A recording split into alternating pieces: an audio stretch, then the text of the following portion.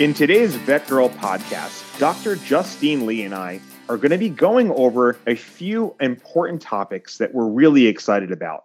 Not too long ago, we were pleased to be able to attend, at least online and Justine Live, the 2018 Hills Global Symposium, which focused on aging pets. It was held in Lisbon, Portugal at the end of April, and it was a great, unique 24-hour live stream experience where, unfortunately, if you did miss it, you can still get it online right now. So we're really excited to review some of the amazing topics that were discussed and reviewed at the Hills Global Symposium 2018.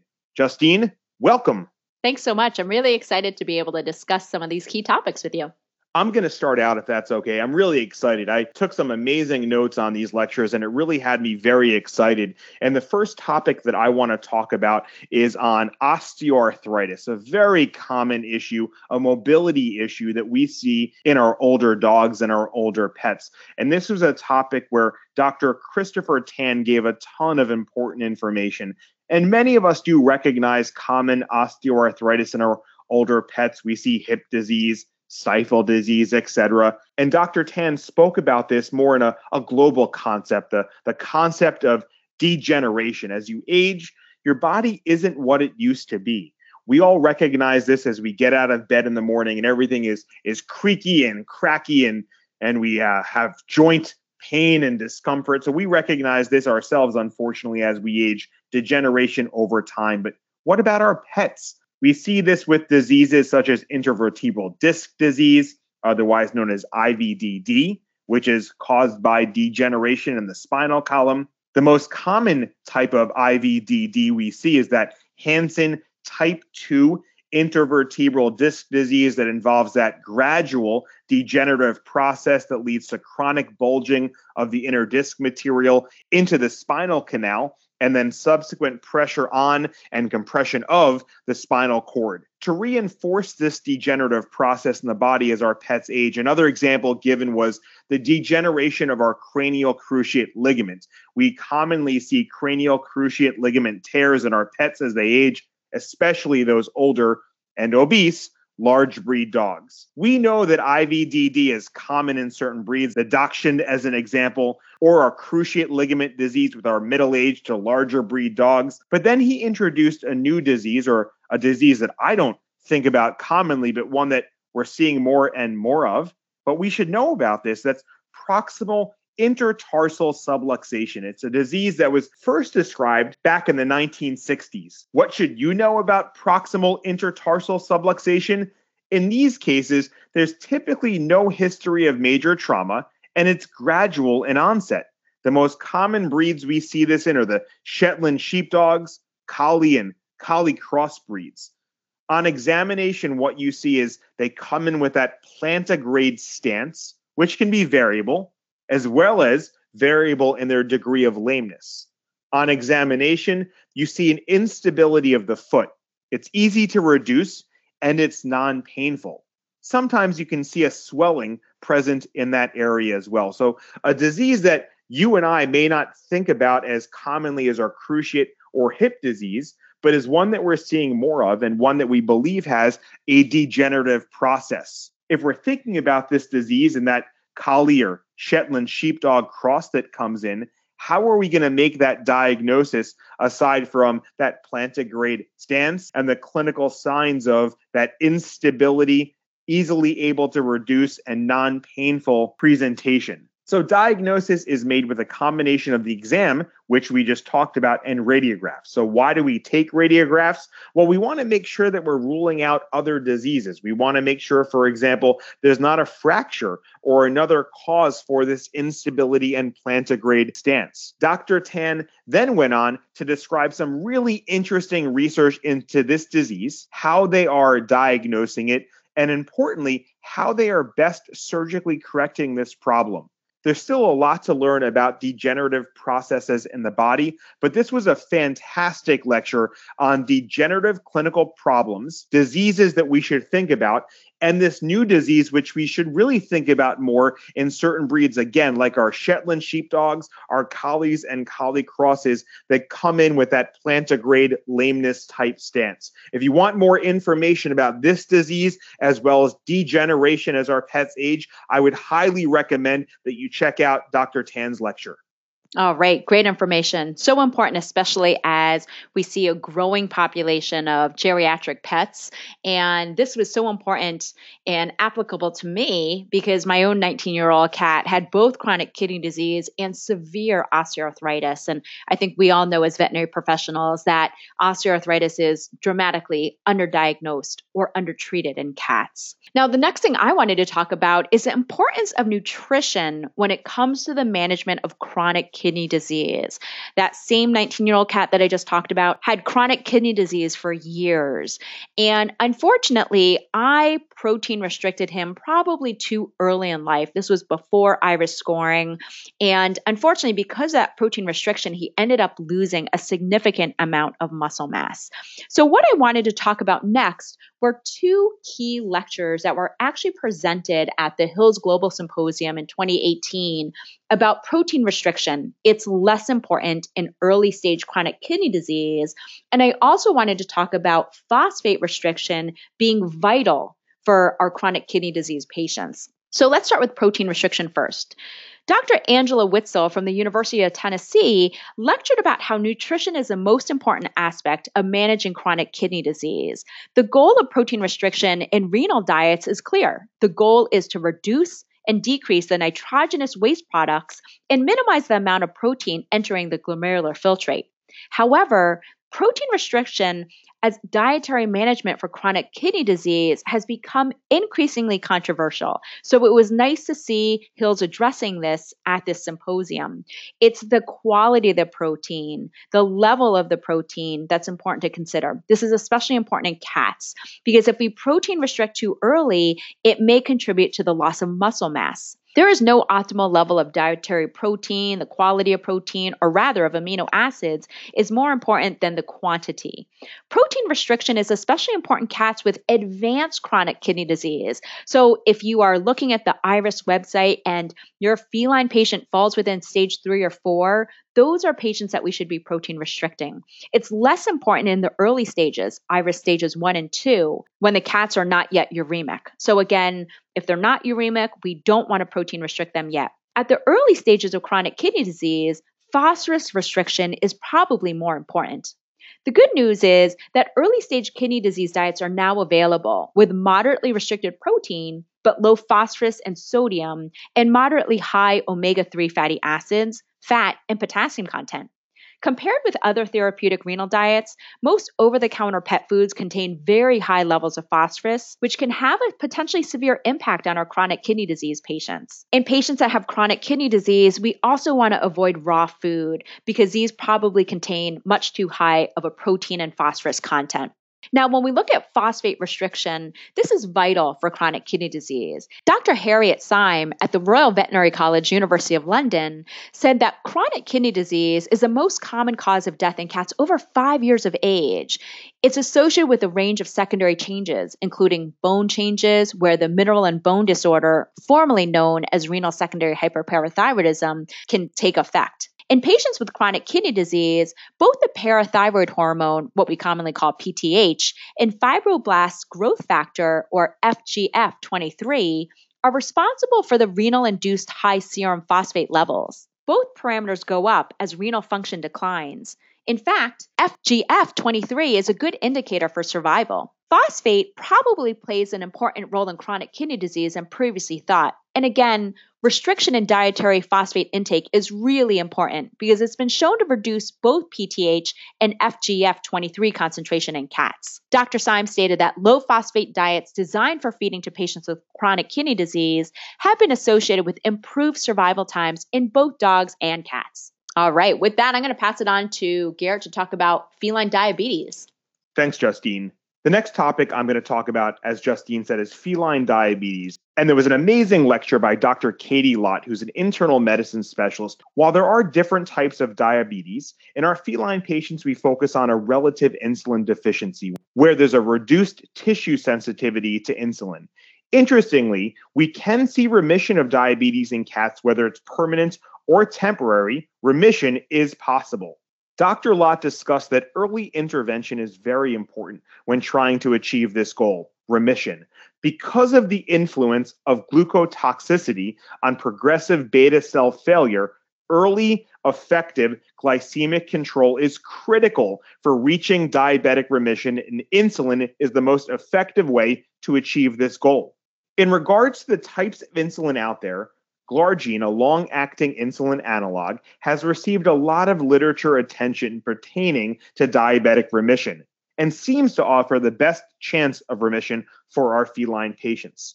Diet may also play a role in remission. A low-carbohydrate, high-protein diet has been shown in multiple studies to be associated with improvement in glycemic control and a higher rate of remission when compared to traditional high-fiber diets. Cats with diabetes mellitus should be transitioned to one of these diets if it isn't a concern related to any concurrent disease. Owners of obese or overweight cats should also be counseled on weight loss and specific caloric recommendations. The important question brought up here by Dr. Lott is, what are we really trying to achieve with diabetic management and monitoring?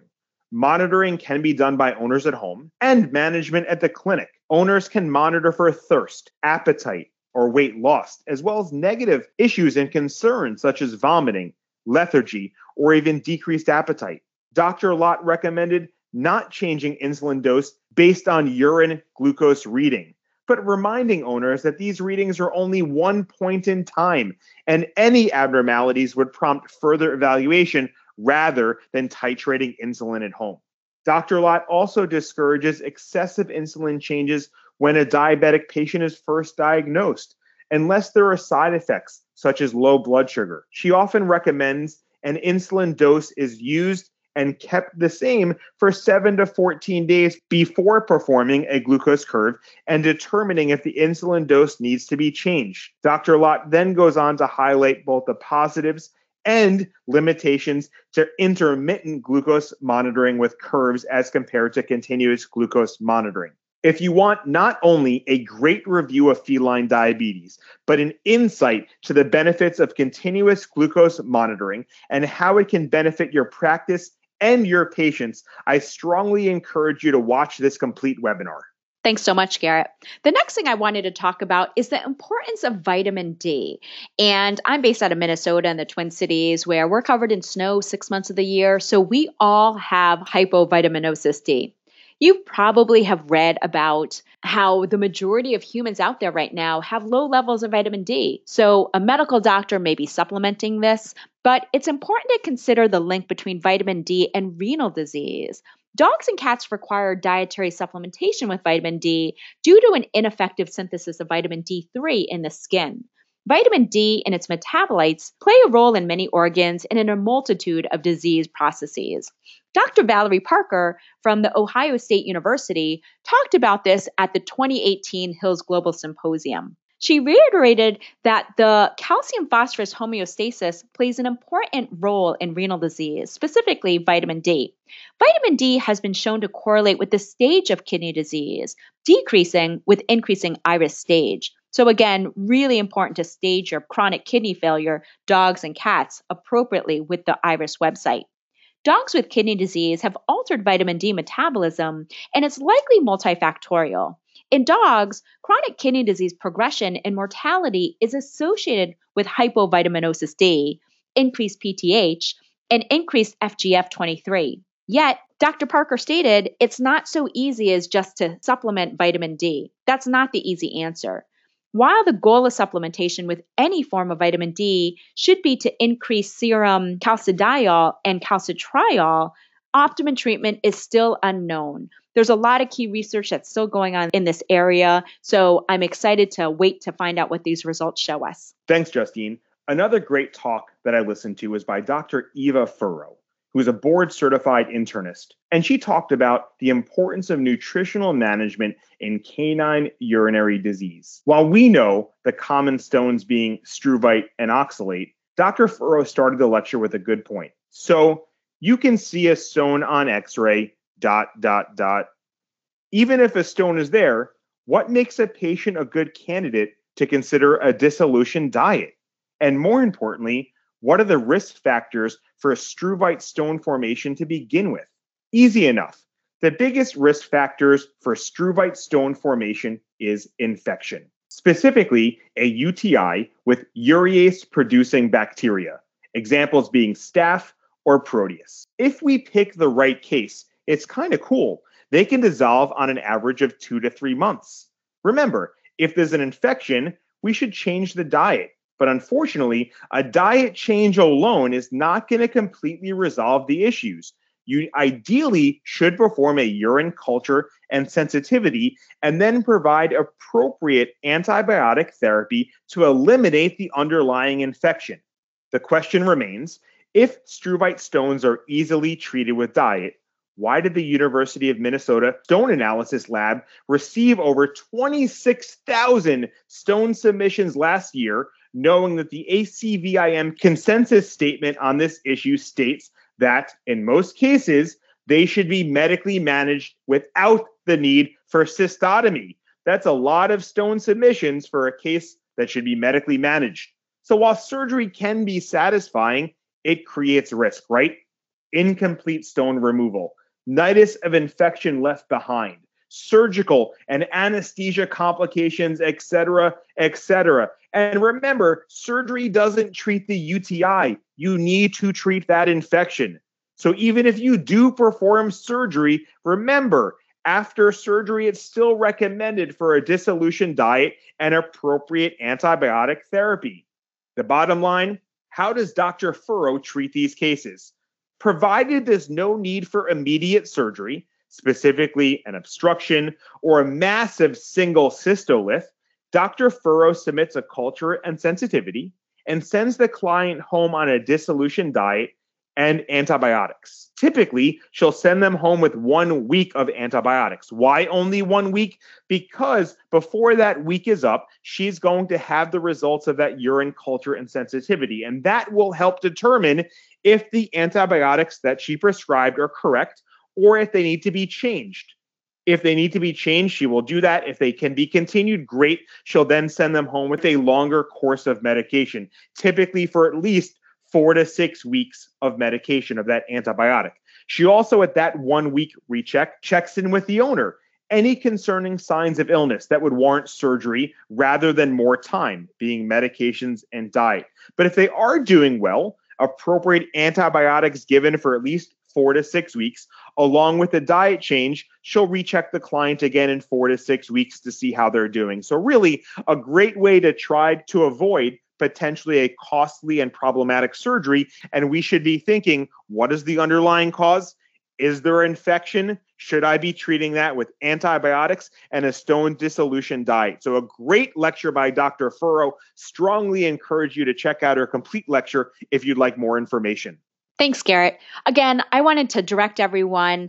A lot of these videos and content are available at cliniciansbrief.com/2018 Hills Global Symposium. So just put it into that Google browser and you'll be able to get this access to all these talks, all these webinars and proceedings totally free.